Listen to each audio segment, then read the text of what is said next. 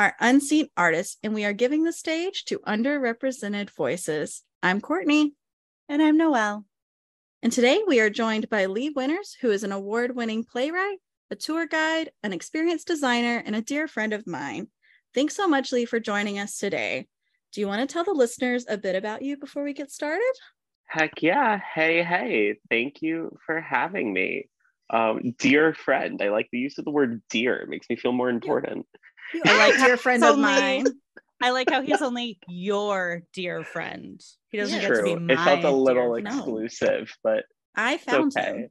I'll take the compliment. But yeah, I am a playwright by trade and sort of by degree. And my background is that I was very fortunate my whole life to see a whole lot of theater. I had a very theatrical loving family. And that's awesome. It's also not so awesome because I kind of got desensitized to it at a young age. I realized kind of quickly, why do all of these completely different shows have the same sort of art? Why do they feel like the same type of thing? Why do I keep knowing how they're going to end? More higher concept things that started to bother me are things like, why am I in a room with 1,000 people for 2 hours, but all we're doing is sitting in silence facing the same direction? That feels like a missed opportunity. So that brought me way into the world of experimental theater and immersive theater, and into what I did get my degree in, something called relational performance, which is using art specifically as a means to foster empathy between people. So that's where my world is. That got me to where I am today, doing all the wacky, wonderful things that I love to do. And right now you're learning with a collective downtown.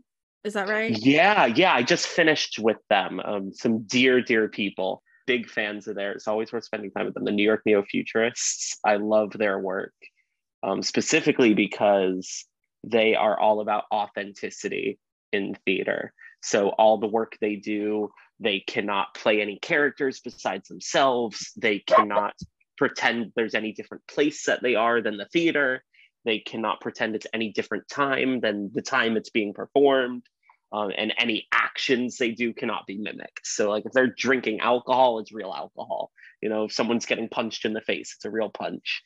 And so it makes their work so much more interesting because it takes away not just like a fourth wall, but it takes away any type of facade that theater can give people. It's just so wonderful. That's wild. I know we've been talking about it for months, and I'm gonna go see it one Friday. Please, we'll come together. It'll be great. Yes, I love it. Well, we asked Lee to join us today as we talk about the heartbreaking but beautiful play, Tom Stoppard's Leopoldstadt. It's a play about a wealthy Viennese Jewish family who it takes place over like 50 years time. So you see them growing up and you see them during the World War II times with the Nazis and how it tragically ends. The playwright, Sir Tom Stoppard, is intimately familiar with this concept as all 4 of his grandparents were murdered at concentration camps. And he has noted that he tried to write this not from a personal perspective. And that's why he made it about a Viennese family as opposed to about his actual family. But it is, to an extent, something he is familiar with. It also has a very steep cast of 38 people, and a large portion from the original production in London that came out in 2020 did transfer over to Broadway when it opened October 2nd of 2022. So what did we know about this play before it came out? And what were you kind of like expecting when you went to see it? My full transparent disclosure is I knew very, very little. I knew it was supposed to be a very good Jewish play, and I knew I would feel like a bad Jew if I didn't go and see it, which is the honest truth of it. But I didn't know too much more besides that it was going to head in the direction of tragedy. But unfortunately, that kind of feels like a long-standing tradition. So That's really all I knew going into it. Yeah, I knew that it was about a Jewish family, and I knew that they were going sort of up and through the Holocaust. I was told that it would be sort of like Diary of Anne Frank vibes kind of thing. So I kind of knew it was going to be sad. And then I heard through the grapevine of working in Broadway theaters that before it even opened, they got bomb threats to the theater. And my regular, when I was at 6, our regular bomb sniffing dog and handler who would come and visit us, he was like, well, I'm not going to be back for a while because I'm going to be full-time outside the Longacre Theater for Leopoldstadt for that. And then just like continuing on that, because I knew that had happened, I left 6, and then now I work on Parade. And so for our previews, we got protesters, anti-Semitic protesters outside of Parade, and we got a really nice note that came from the company of Leopoldstadt saying, we're with you and we stand behind you, and this is inappropriate, and thank you for doing what you're doing, and that kind of stuff. And so it was just like knowing all of the background of all of that stuff that happened, I was like, wow, we live in an interesting America in 2023. We do. I remember that day quite well. I was with you, Courtney. I don't know if you remember. Sure were. I was with you when I found that out, what was happening at Parade. That was a real, I felt every ounce of my being get angry. And I'm not an angry person. Yeah. But the fact that it is 2023 and that is something that is actually needing to be thought about, that it's still something I don't like fully admitting to myself, because that feels so unreal to me, Yeah. It's just shocking. I remember Noelle had just messaged me right before y'all had all come in. And so like I walked up and I think that was like the first thing I said to you. And you were like, I just heard too. And like it was a day. It was a day indeed. We've all seen the play. So after seeing it, what were your thoughts following up? So the first thing that I had in my head, it's a bit of a weird comparison because I know a little bit of Tom Stoppard, but really the only other play of his I'm super familiar with is Rosencrantz and Guildenstern Are Dead, which is his most famous piece. So that makes sense. But a reason I've always liked that work of art, just like structurally, is just how funny it is that these two people just don't realize that they're in Hamlet, that like that's the whole bit, that they are in this seminal work of art, this thing of like utmost generational importance, and they just don't realize it. And that was the comparison I first made, because it's kind of the same thing in Leopoldstadt, in this very strange way, the play takes place from 1899 to, I want to say, 1955, something like that. Mm-hmm. Yeah. And at the beginning of the show, the first hour, almost hour and a half of the show, they have no reason to think that there's something wrong. And that's so, there's some dramatic irony that as an audience member was just, I don't know if frustrating is the right word, but almost just wanting to like yell at the characters and be like, we know what's going to happen, to like do something. I don't know. That was the big thing that I was thinking about coming from it. Yeah, it's interesting because you sort of see, like in Cabaret with Fräulein Schneider, you sort of see the progression of like being in that world and doing what you need to do in order to get through it. And so you see that a lot in this too, of, what it's like to, I don't like to make this comparison because it seems like a little bit of a stretch, especially through the tragedies that we've had, but we've sort of seen it in our own, political climate that we've had, where it's like things start very small and it becomes, making these really small concessions in order to, continue to get along or to continue to do what you feel like you need to do.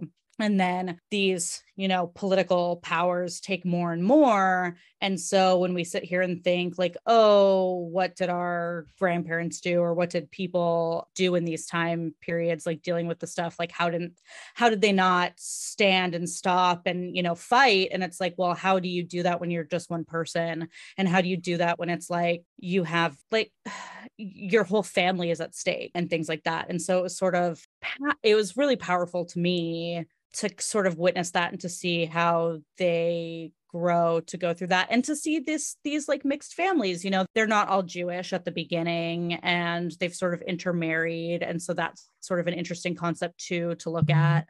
And like for me, I when I was growing up, my cousin used to call me Jew-ish, because I would go to all of the Jewish holidays and do all the things with like the Jewish side of my family, but I was not raised Jewish. And so she would always tell me, she's like, you're more Jewish than like some of the actual Jewish people that I know. And so she's like, you're like very Jew-ish, honorary Jew. And so it's like from that like point of it, and having grown up, knowing this background and things like that, it's kind of interesting to watch and sort of see it unfold in front of you. And like, let me tell you that I was sobbing like a fucking baby at the end. Oh, and yeah. One of the little girls. So we're in the front row, right? Because we did the lottery tickets. And so we're like right in the front row, and the show's over and we're doing the standing ovation, and there's, it's quiet and they're doing their bows, and I'm like sobbing like a mess, and the little girl is like right in front of me, and she just like looks at me like dead in the eyes, and she like looked at me like I was crazy. You're in the saddest show ever, and you're looking at me like I'm crazy, but okay, it's fine, we're all fine, it's great. And also, it's such a large cast, it takes them so long to get through their bows at the end, so it's a lot of crying. Just staring for quite a while. It's an endurance test, Noelle. That's impressive. Absolutely. Like, okay, it's fine. Everything's fine. Yeah, it was. Yeah, I get it. I totally get it. It very much tugged at the heartstrings, especially because, we talk about how, and this is something that's frequently on my mind, is the idea that there are a lot of tragedies in the world, a lot of disparities in the world, and a lot of them have absolutely nothing to do with me. So it is interesting when we talk about things like empathy, or things like wanting to help, or all of that, of the difference of, how do you cope with those feelings when you do have a more direct connection with them, versus when you don't. And that's actually kind of a plot point, at the end, of the idea that one of the characters just really doesn't understand the weight of all of this, which is true. We think about things in the world that were terrible, terrible things. And we think about like great American tragedies or great global tragedies, and that's what we think of them as. We don't think of them as something that actually meant something to a person or to a family. It's a bubble we tend to cope with. We make that distance for ourselves, and having to come to terms with breaking that distance is not easy. It really is not. So yeah, it's hard to see, it's hard to hear, especially, I don't know how deep we want to delve into like the specifics of what happened in the show, but like having to have someone who just thought of the Holocaust as this global war and tragedy basically be forced into hearing how it very specifically affects him, and how it very specifically affects his family, is just so heart-wrenching. Well, and I feel like we saw, like with COVID, that a lot of people don't understand the gravity of situations unless it's directly affecting them, which like personally I don't understand, because I emotionally feel way too much about things in the world that have nothing to do with me. but like, it's one of those things, like, it's sad to me to think that we're in a place that we are like 100 years, not quite 80 years after. And there are still people who are like Holocaust deniers. And so it's like the importance of this show it's so relevant now, and that there are people who are, so like, how do we have so much rising anti-Semitism in this country right now? Like, how have we gotten to a place where it's so important? And like, maybe part of it is because I grew up with a bunch of Jewish family members. Maybe part of it is the fact that like I was intimately familiar with the Diary of Anne Frank when I was like 6 years old.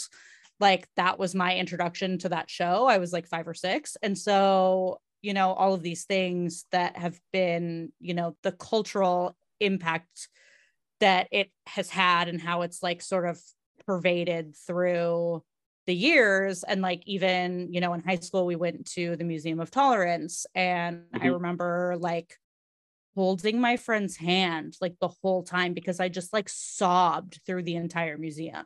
All of these things, I don't understand how we still have people who are like, oh, that didn't happen, or that doesn't matter, or we should be over it, or something like that.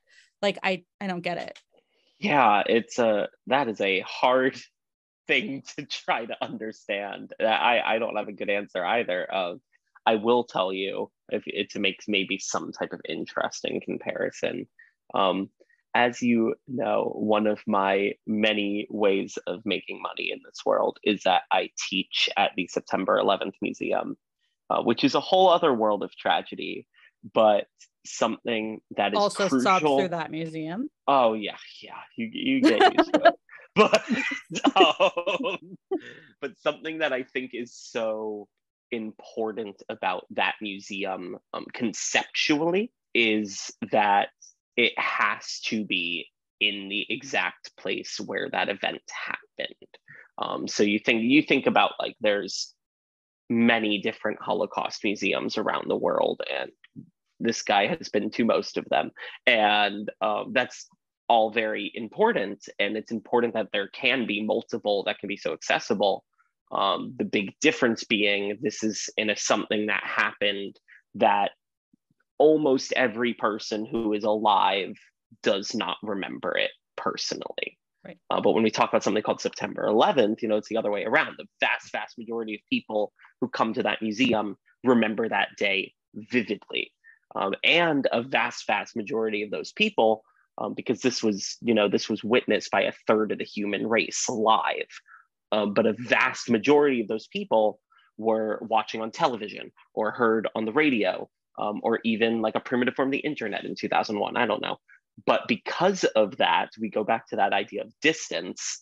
Most of the people who remember that day have a safe distance from it because of that. And that's not, to say that any story should bear any more or less weight than any other, but it is to say that that distance does change things for people. For many of those people, it can be like a healthy coping mechanism, which is awesome.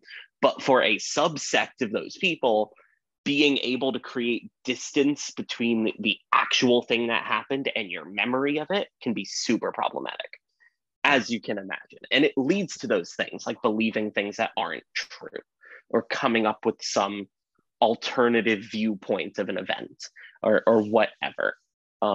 And so the reason why, at least this is like me thinking about this, trying to make sense of this at that museum specifically, why it's so important that you can actually, see the foundations of where the Twin Towers once stood. You can get your hands on World Trade Center steel, you can do all of that, because then you are forcibly breaking that distance, which makes it so much more difficult to try to hold those beliefs.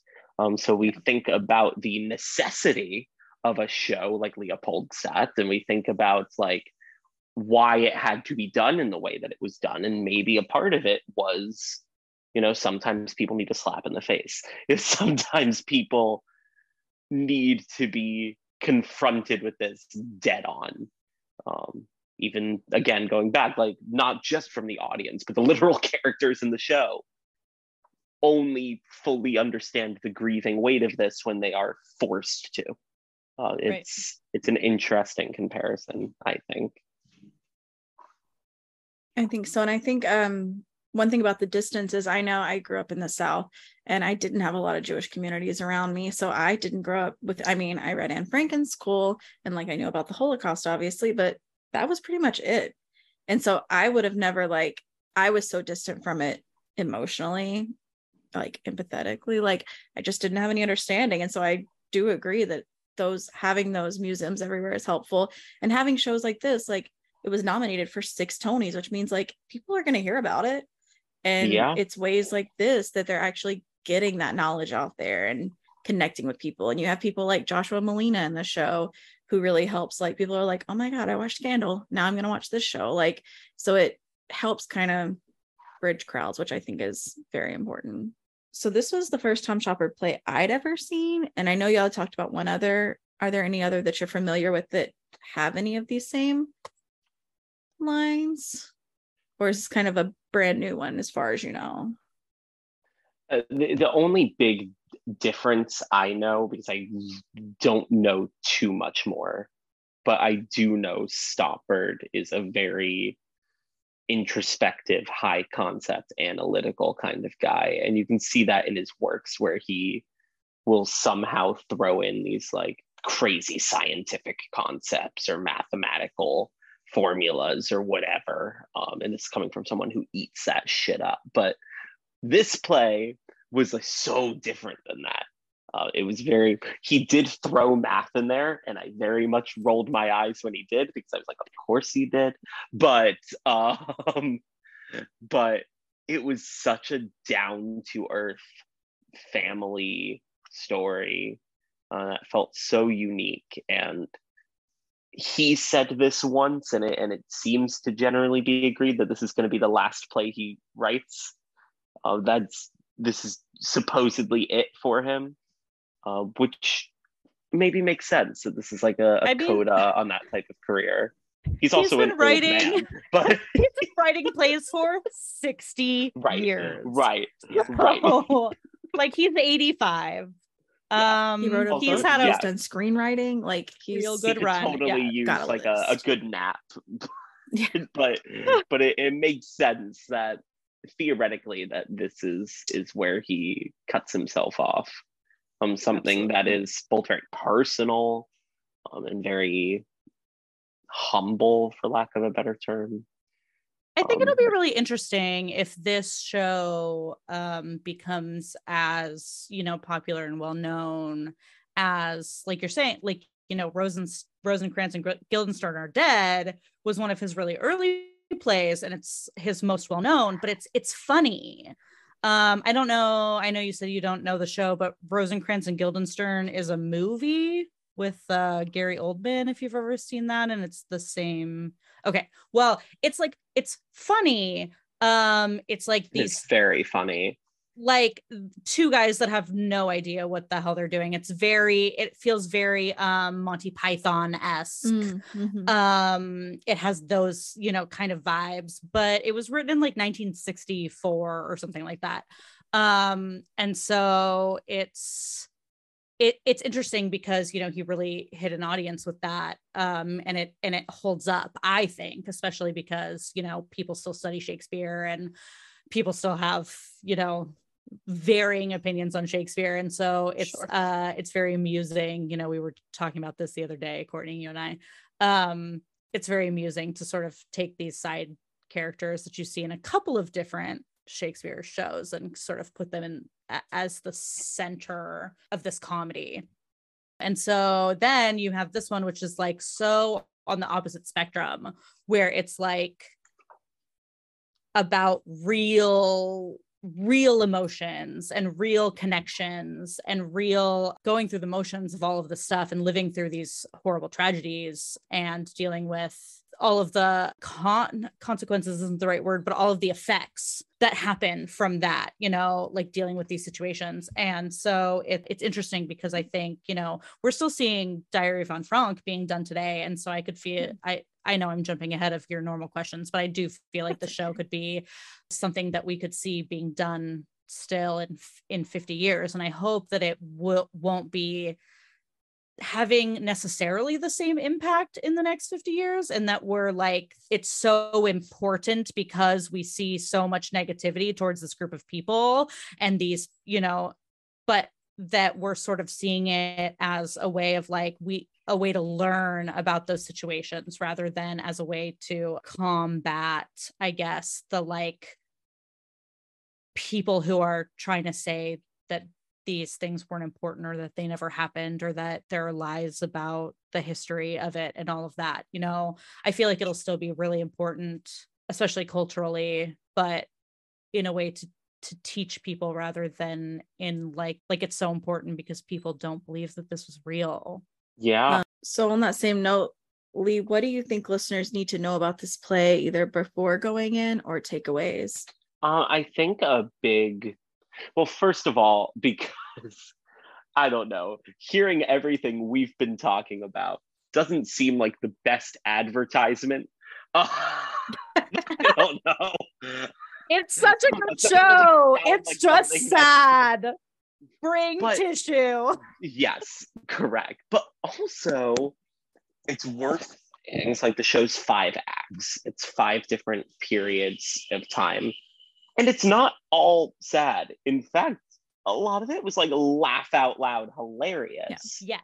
Because, absolutely. and that goes deeper into this whole, at the end of the day, this was just like a family being a family, not really understanding what was happening in the outside world until it slaps them in the face and they have to confront it. So there is a lot of this show that's just like family dramedy, just seeing a family living their life and going through different holidays and milestones and all of that, which I think is very interesting to note. And that, again, that's just me wrapping myself in circles about this idea of how, as an audience, seeing this show, knowing how it's going to end before it happens is just like heart-wrenching. But it's not all sad. But the other big interesting thing, if we're talking about things to sort of maybe come to terms with going into it, as someone who does have a deep background in Jewish history, is the idea that, and I think people know this on some intuitive level, but the Jewish people have been through the ringer more than once. Way more than once. It's the old saying that every Jewish holiday is just talking about how the Jews were going to die and then they didn't, and now let's eat some food. But that's just what it is. That's just the reality of it. If you look back in history, going all the way back and back and back and back and back to, if you want to look at it that way, to like biblical times, even, like, all that happened was, there was someone or some power trying to kill Jews, and then they weren't killed. Hoorah. Something that I say alluded to, but I think they actually are more direct with it than I remember it being, is at the beginning of the show, we're just in the aftermath of we're just in the beginning, of what's going to happen with World War I, let alone World War II. But there's all that stuff that precedes it, where the characters in the show are almost blasé about the fact that they are Jewish, because it doesn't really matter, because there's no way anything bad's going to happen to the Jews because they've already had the bad things happen to them. I think that's an interesting context. Well, one of the things that I noticed, just having grown up the way that I grew up and knowing about, like, it's interesting because Judaism is the only religion or culture that really focuses on the matrilineal line, because there's no argument there. There's no argument about who's the mother in a family, because baby pops out of the mother, like, it's obviously the mother's, no matter who the father is. And so it's definitely something that my cousin is, I call her Super Jew, because she she went to Hebrew school as a kid, and we grew up and we went to college, and she studied Jewish education, and she studied, Jewish studies and like all of these things. And she works at a temple and all these things. Right. And then she married somebody who, worked in a temple also. And so like, they're just like super Jews together, and I love them. And so it was interesting because like when she got married, it was this whole thing about us going to temple to get to have her wedding be blessed. And I was so concerned about dressing appropriately to go to temple.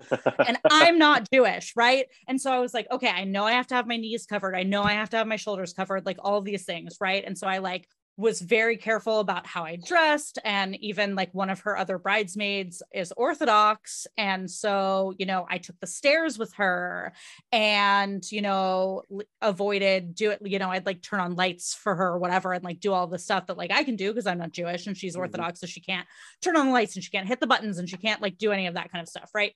On Saturday. And so we're like doing all these things, and I go, and her other cousin is like tank top, short dress, like all these things. And I'm like looking at it, and it's like, and my cousin was like, yeah,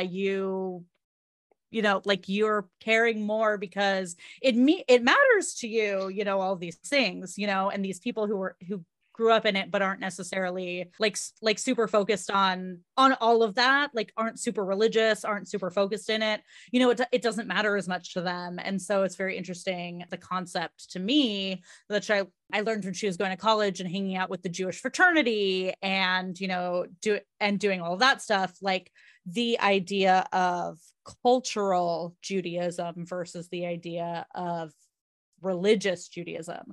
And so I would love if you could touch on that for us. Heck yeah. To people who don't know it. That also, talking about other good like prerequisite, it goes into a good point of, I think when we are young, especially when you're like not Jewish or don't know many people who are Jewish, and especially if you have a Christian background, it's very easy to be like, oh yeah, so Christianity is just like this big bubble term, right? Because we have the Catholics, the Protestants, the Baptists, all these bunch of other things. We have all these different things. Then we also have the Jews as a separate thing. But I think that makes it very easy to forget that the Jews are the exact same way. There are a million different types. It's a real just like pick your poison type of whatever works for you. There's definitely a group that agrees with it, especially, not in America. If we're going like into places like Israel, but also just places like around Europe. It's the type of Jew varies literally from city to city, from neighborhood to neighborhood, which is fascinating and beautiful. And it also goes into such a unique difference between Judaism and, say, like Christianity, which is when people think Christianity, they think a religion, end of sentence, and all the other aspects of a Christian life, if I can use that term, is dependent on where you're located. If you're from America, you're doing your American customs and then your religious Christian stuff. If you're from France, you're doing your France customs and then you have your Christian stuff. But with Judaism, it's all wrapped into the same thing. It's more than just a religion. It has language, it has art, it has music, it has dance, it has food. It has all these wonderful things that are not just religion. And that's something that is global, which is very different. And that leads to those conversations about being quote unquote culturally Jewish, which is a very modern term. But the idea of making the religious side of Judaism not the primary. And even the religious Jews may not always say that religion is the most important part of the Jewish stuff for them. It's just ingrained in it. But being culturally Jewish is someone saying, I'm going to care a lot more about the music. I'm going to care a lot more about the arts. I am going to follow the lovely traditions and the family constructs and customs and all that wonderful stuff, and just sort of push the religious stuff to the side. Whereas, say religious Judaism, which is a interesting term to use, but it's when you say that, it's not, it's either putting religion as the primary out of that list of different things, or saying it is just automatically ingrained in all those other things. Jews speak Hebrew, and Hebrew is the language of the Jews, the religious Jews. So it's like not separating them, but intertwining them. That was a very long-winded answer. I hope that maybe gives a little bit of context into all of that. Yeah, it's always been interesting to me when I was studying religions and just, like looking into all of this kind of stuff. It was always interesting to me because I knew people who were not religious, but were Jewish. And so that was always kind of interesting because you sort of see it in Christianity, but like only in that you see quote unquote religious people who don't follow any of the teachings of being religious people. Mm-hmm. And so you're sort of like, oh, okay, you're religious, but like you're not really religious. So it's like, but it's not the same at all. It was always interesting to me, to people that I know that were like, oh yeah, well, I'm Jewish, but like I'm not religious. Yeah. And to add a whole other wrench into this, for what it's worth, we talk about how there's a bunch of different sects or of denominations of Judaism, or whatever word you want to use. And those have ebbed and flowed, added and subtracted over millennia.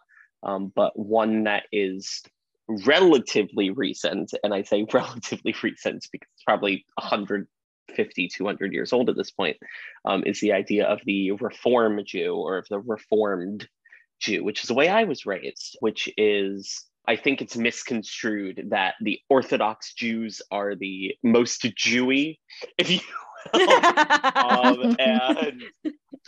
And then as you go into like conservative Jews, and they're a kind of Jewy. And then the Reform Jews, they like aren't really super Jewish at all. There's a running joke that the Reform Jews think the Orthodox Jews are crazy, unbelievable traditionalists, that they shouldn't even be considered Jews. And then the Orthodox Jews say the Reform Jews aren't doing anything that's normal in religion, they shouldn't be considered Jews. So there's a lot of like fighting there. But one of the interesting things about the concept of Reform Judaism is the idea of leaning a lot more into the society and cultures and customs outside of the religion, and of the things in wherever they are, be it America or Europe or wherever. And so now it's changed a little bit over the years, but for lack of a better term, traditional Reform Judaism, in the beginning of that movement, people were insistent, we're not going to say a word of Hebrew anymore. We're done with Hebrew. We're going to use whatever language is spoken where we live. That's just like one example. And again, that's ebbed and flowed and changed over the years. But another good word to describe that, which is a word that comes up a lot in Leopoldstadt, is assimilation. Is a lot of people put those two concepts hand in hand until it became more and more evident in the creation of Reformed Judaism, and in its ebbing and flowing and growing, is that it's not as easy as just flipping off a switch. It has to be a little more nuanced than that. So if you look at your Reformed Jew in America today, it's usually someone who can say the prayers, but it's not really sure what they mean, of someone who will go to services, will have their own space, things like that. Like traditional Reform Jews didn't have a temple. They would, they'd go to people's apartments and they'd pray. All of this to say that in Leopoldstadt, there is this incessant need from the main family to assimilate, and the idea of Reform Judaism wasn't really a thing in the time of that play, more or less, especially not in Vienna, but similar concepts of, we are still Jewish, but more importantly, we're Austrian, we are upper middle class members of society. And as the play goes on, all of the people who aren't in that family, who interact with the family, make it abundantly clear that that's not how it works. It's not as easy as that. You can't just pick one. You have to be both, and you have to deal with the consequences that come with it. if there are consequences that come with it.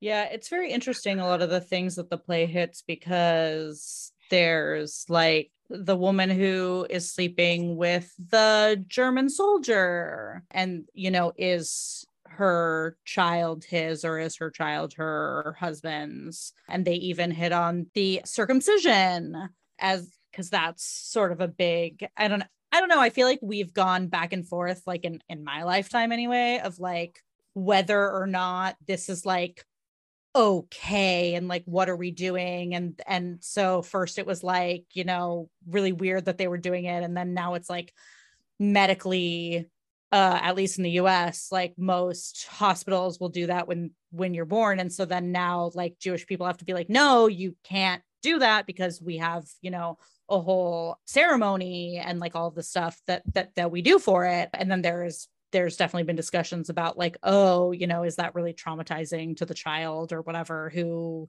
can't make memories yet, but I don't remember it. Like, there's all these things, everybody has an opinion. Yeah. So it's interesting, all of the things that are sort of slipped in there just very naturally, all these little pieces of, right. Being a Jewish person, right. Being part of a Jewish family. Yeah, I argue the ultimate Jewish question is, what does it mean to be Jewish? And the question is really different depending on who you ask, Yeah. You ask some people and the answer is you have to follow these hundreds and hundreds of different rules and ways of being. And if you ask someone else, you might just say, if you say you're Jewish, you're Jewish. There's all those different lines, and there's such a spectrum there. I'll give you a brief personal anecdote if you'll indulge me. Of course. So I was raised by two Jewish parents in a nice big Jewish family, which is a whole other conversation. But I am also a child of surrogacy, which means that my biological mother, who did not raise me, but who I am biologically related to, is not Jewish. So even though I was raised by two Jewish parents, by paper, I was not a Jew, which was bizarre. And if we are talking, the 21st century in America, which is where I was going to be raised into, who gives a shit? Like, I'm being raised Jewish, I'm Jewish, what else matters there? But my parents, being the super Jewy parents that they are, were concerned, and they thought of the 1 in a million case scenario that when I become an adult, I decide to move to Israel and I fall in love with some Orthodox girl and I decide I want to get married to her, and I wouldn't be able to because I wasn't by Jewish law a Jew. So when I was an infant, I was converted to Judaism. I went through a religious conversion within my first week of being alive, where we had to go into a mikvah, which is like the Jewish equivalent of like a baptism. And I guess that's the best comparison to be made. They had to say this whole prayer. I was dunked underwater and like, hoorah, I'm a Jew. But what is really interesting about that, and this is where I need to like cut myself off, otherwise I'm going to go into real existential crisis mode. A very important tenet of Judaism is that Jews do not proselytize. If you've ever seen like the Jews on the streets of New York who are like, hey, are you Jewish? Hey, are you Jewish? If you say yes, they'll talk to you for hours. If you say no, they'll say, have a good day. They're not going to try to convince you of anything that you don't believe in, which is really important. But that's also important to me because little infant Lee was converted without his consent because I was an infant. I couldn't consent to anything. So by Jewish law, when I turned 13 years old, I became a bar mitzvah. I had the whole ceremony and had the party, all that nonsense. But me becoming a bar mitzvah up on the bima, on the podium, reading Torah, that was by Jewish law, me consensually exclaiming to the world that I wanted to be Jewish. And that was formally the end of my 13-year-long conversion. which is such a fascinating thought to think of. That's all fine and dandy. The other wrench in that story is I didn't know any of that until I was like 17. So it still was not me actually making any decision for myself, but would I have it any other way? No. All of this to say that Judaism as a concept is so nuanced, but so is every religion. The idea of what does it really mean to be a part of that type of group. I am in the mindset of there shouldn't be one answer. I'm in the mindset that if you want to be something, if you believe you're something, then you have the right to believe that, and you have the right to be that thing, which goes way beyond religion. But I think that's such an interesting thought that I kept coming back to in watching this family trying to ebb and deal with what it is to be Jewish for them, and all the different ways they went with that, because some leaned super into the Judaism, some tried to push away, some stopped being Jewish altogether. Yeah. All these different answers to the same question. Again, I'm rambling, but I think we sort of have an idea with what I'm saying. Yeah. Yeah. No, this is good. great. Yeah. I totally have 2 anecdotes and neither of them are mine. So it's great. It's interesting because at the very beginning, they have a Christmas tree. And I remember when I was a kid, so my parents got divorced, my cousin's parents got divorced. And for a while, my dad and my aunt like lived in the same house. And then she moved out and my like uncle, step uncle, whatever, moved in. And so like my cousin and I like shared a room and we like spent a bunch of time together. And that was the thing, like when I was a kid, my dad always had a Christmas tree and my cousin always like loved to decorate the Christmas tree. And for me, I was like, this is so boring. I never want to do this for the rest of my life. And my cousin was so into it. Like she's Jewish and she was just like Christmas tree. And then when we were like in middle school, high school, she like really wanted a Hanukkah bush to decorate. And my my aunt was like, absolutely not. You cannot have a Hanukkah bush because it's not a real thing. And we were like, but so she would always come over and she wanted to help like decorate the Christmas tree and like do all this stuff because like her dad was not Jewish. And so grew up with that. And so like that's sort of how we had this thing as kids. But then also, so my cousin went to Hebrew school and made like a best friend at Hebrew school. And so this is like actually Sarah's story. So like, hi, Sarah, if you're listening, I'm telling your story. I'm so sorry. But so Sarah was raised Jewish, you know, went to Hebrew school and did all this stuff. But her mom was not Jewish. And so as an adult, when she came, she wanted to connect deeper with her Jewish faith. And so it was really important to her to like become Orthodox, but to the Orthodox church, she was not considered Jewish because her mother wasn't Jewish. And so she converted, even though she was raised Jewish and was always Jewish and had never practiced any other religion than Judaism. She went through the whole conversion ceremony to be considered Jewish. And so that was always really interesting to me too, because she, you know, for the Orthodox Church, they would not have accepted that she was Jewish, even though she was raised that way and spoke Hebrew and did all of that. It's fascinating to me, all of those different lines.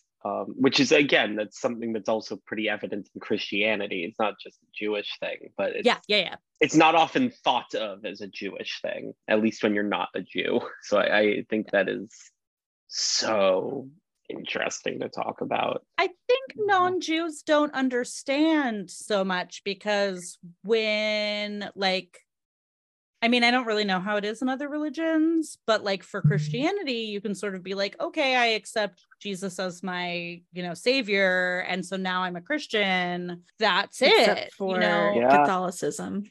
Okay, Catholicism, you have to go through like a year program and study and learn and be baptized again. You're meant to be baptized as a child, but they will let you go through this whole process, but it's over a year long. I know. I was baptized as an infant and they went to my mom and they were like, it wasn't even a church we went to because we weren't Catholic, but both of my parents were raised Catholic, my dad and my mom. And so I, you know, it was important to my mom that I was baptized. And so went and he was like, okay, here's, you know, her baptism certificate. If you get any grief from any of the Catholic schools, have them call me basically, because because we'll verify that this is like a true Catholic baptism or whatever, but I was never confirmed. I was never like none of that, and like good, because I'm glad that my parents, and this was mostly my dad, but I'm glad that my parents let me sort of do my own thing, and so I was able to sort of like explore and do whatever. And now I don't know, I find myself Christian, but like more spiritual and like sort of religiously open. Like I believe in higher power, but I don't really know. I don't know. I don't really like organized religion at this point in my life from the stuff that I've studied. And that's just my personal, thing. I want to be open to whatever.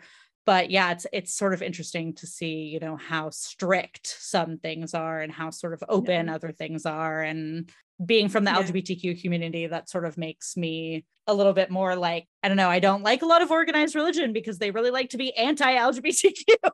And so, there's that too. And so, I don't know, I'm just like, why can't we just, hello, let me quote Jesus real quick for everybody. Why can't we just all like love each other like family and shit? I don't know. Love thy neighbor as thyself or something. Hello, Christians, whoever.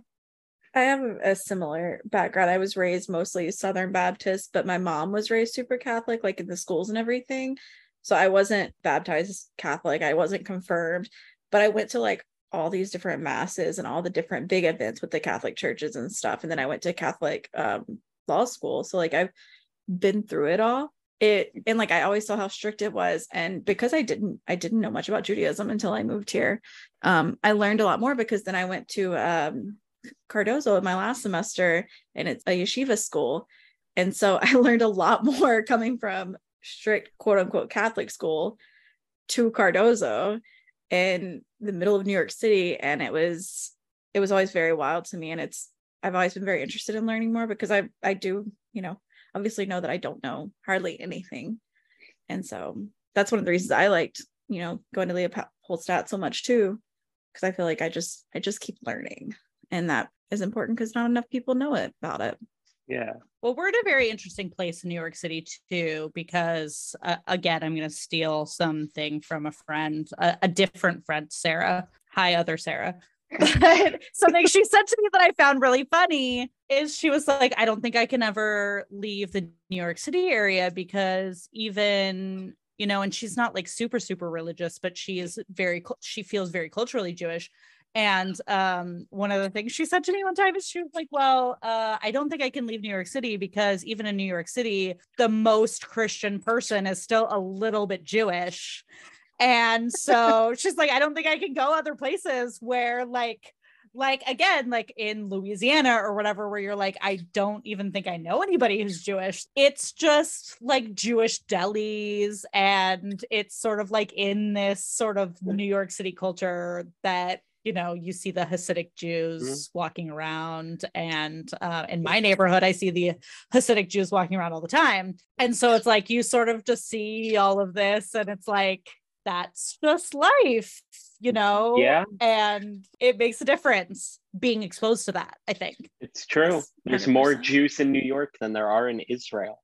So New York has Jews down, we're the Jew place. And maybe that's something I've taken for granted. But I also grew up in Connecticut, where even I was like an hour away from where I am now, I could count the amount of Jews I went to school with on my hands.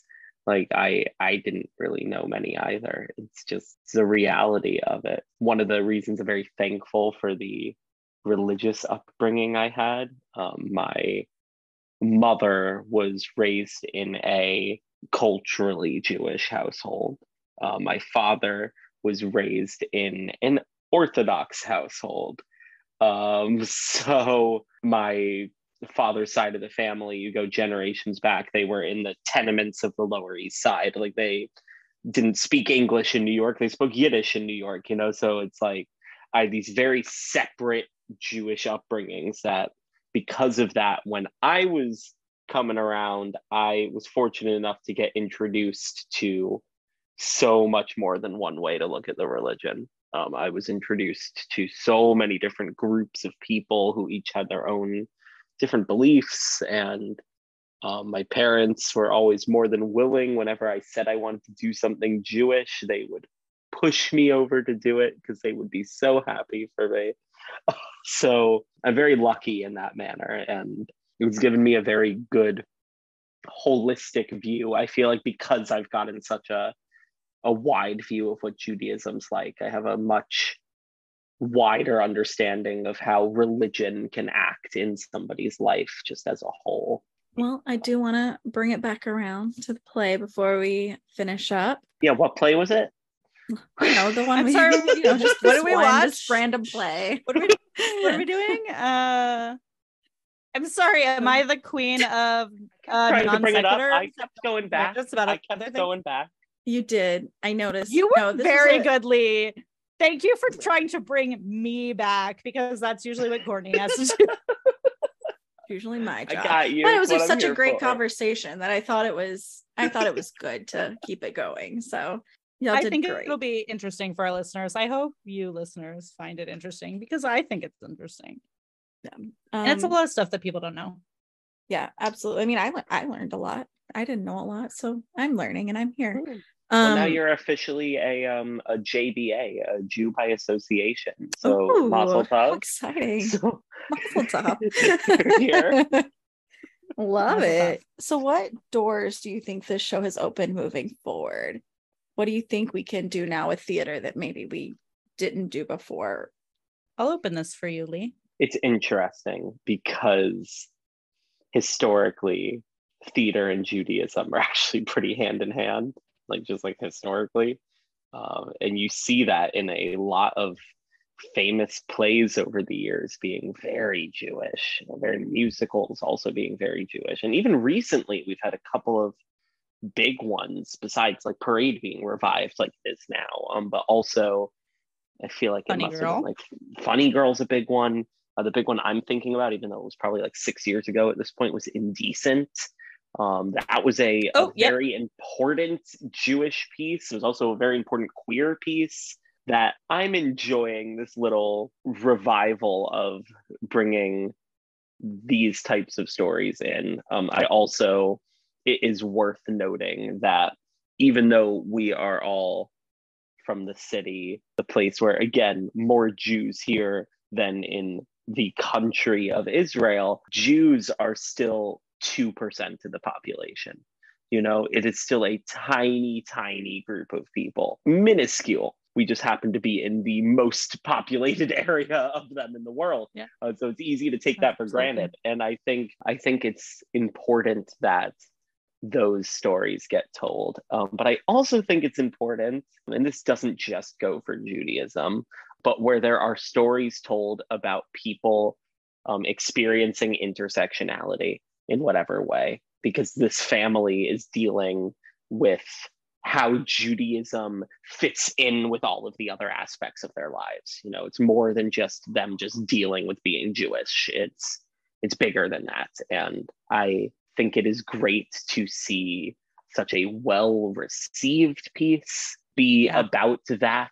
We talk about shows that have different representation of race and gender and sexuality, and how something that I think we're leaning towards in the world of art, which I love, is when shows can have that type of inclusivity without being about that type of inclusivity. I think that is such an awesome thing that's happening.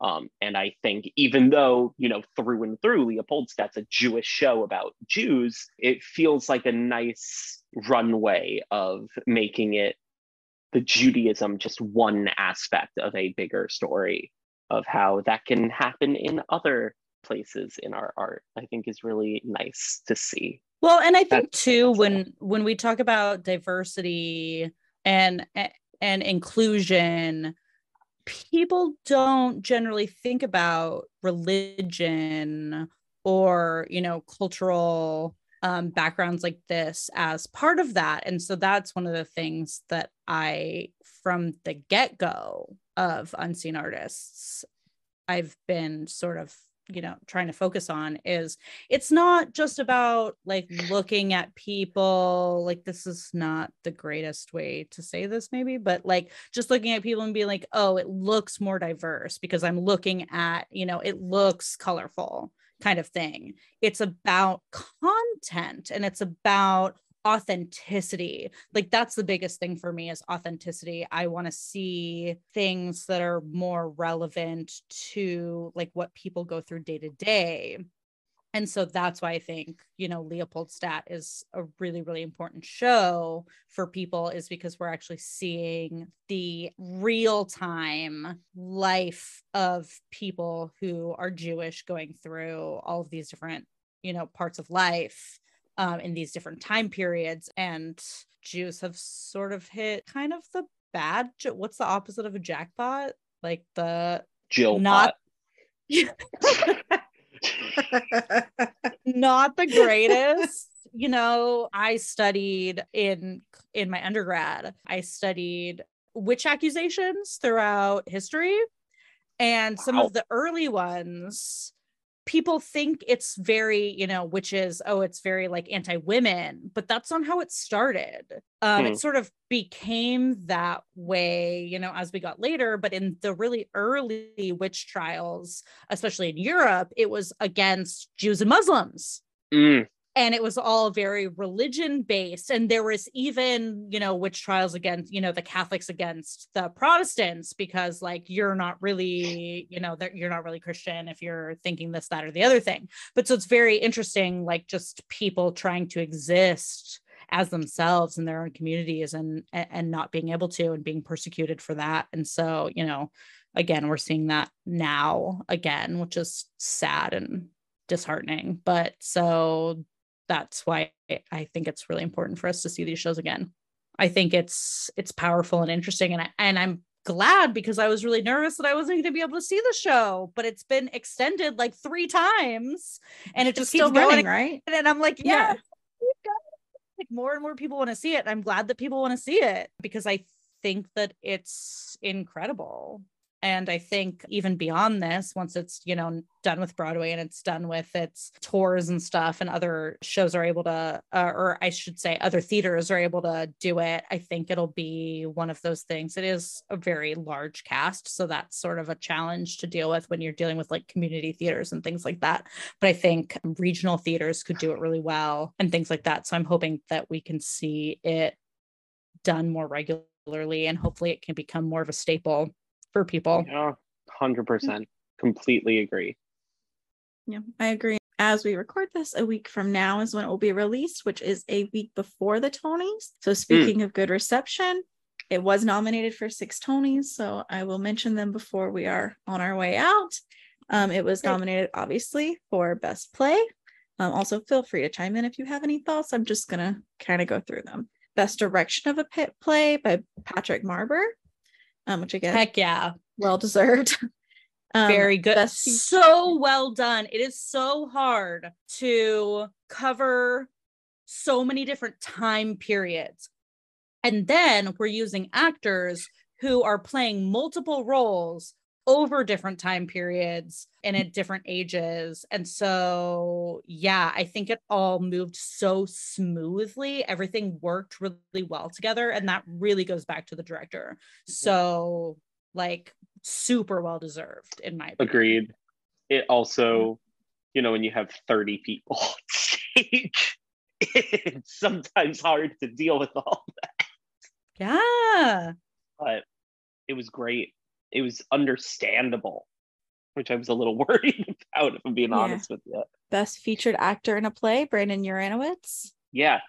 Woo, woo, woo. Big Brandon Uranowitz fan here. Love the cheering. Best Scenic Design of a Play by Richard Hudson, obviously. Best Costume Design of a Play, Bridget Reifenstuhl. I hope I said that Costumes correctly. were really good. Mm-hmm. Because they really represented the different times that we were showing. And that's another thing that's kind of difficult to do that I think was done really well. So yeah. And last but certainly not least, Best Lighting Design of a Play by Neil Austin. And as I said, this comes out on June 5th. So this upcoming Sunday are the Tonys, and you can watch and see if Leopoldstadt wins anything, as I imagine it will. As do I. Yeah. I feel like it's gonna win a lot of things. I also feel that way. I did just want to make one more small note about Tom Stopper before we get off. I was looking at his screenwriting credits. I don't know if either of you have taken a moment to look at them, but I understand why you say a lot of his plays were comedic before, because he's credited as a co-writer for Shakespeare in Love and Indiana Jones and the Last Crusade. He wrote on Revenge of the Sith. He wrote on Tim Burton's Sleepy Hollow. He was not credited on either of the last two. And he also wrote a radio production called Dark Side, which was based off of Pink Floyd's Dark Side of the Moon. And so he is so spread out through his content and his career. It is incredible. And I know y'all had mentioned in the beginning that he has come out and said this would be his last play. And I think this is a good one to kind of tie it all up and send him out. Any final thoughts before we wrap up? I think we covered a whole bunch of good stuff. I appreciate y'all letting me ramble with you. Thanks for joining us. Absolutely. We had the best time. I'm so It's glad. been lovely. So yeah, if you also would like to get involved like Lee and or talk about anything, bring up new plays, or see how we can work together, feel free to email us info@unseenartists.org with an S on artist. You can find us on any of the social media, Unseen Artist without an S, org. Yeah, on that note, I'm Courtney. I'm Noelle. And I'm Lee. And we are Unseen Artist. Bye-bye.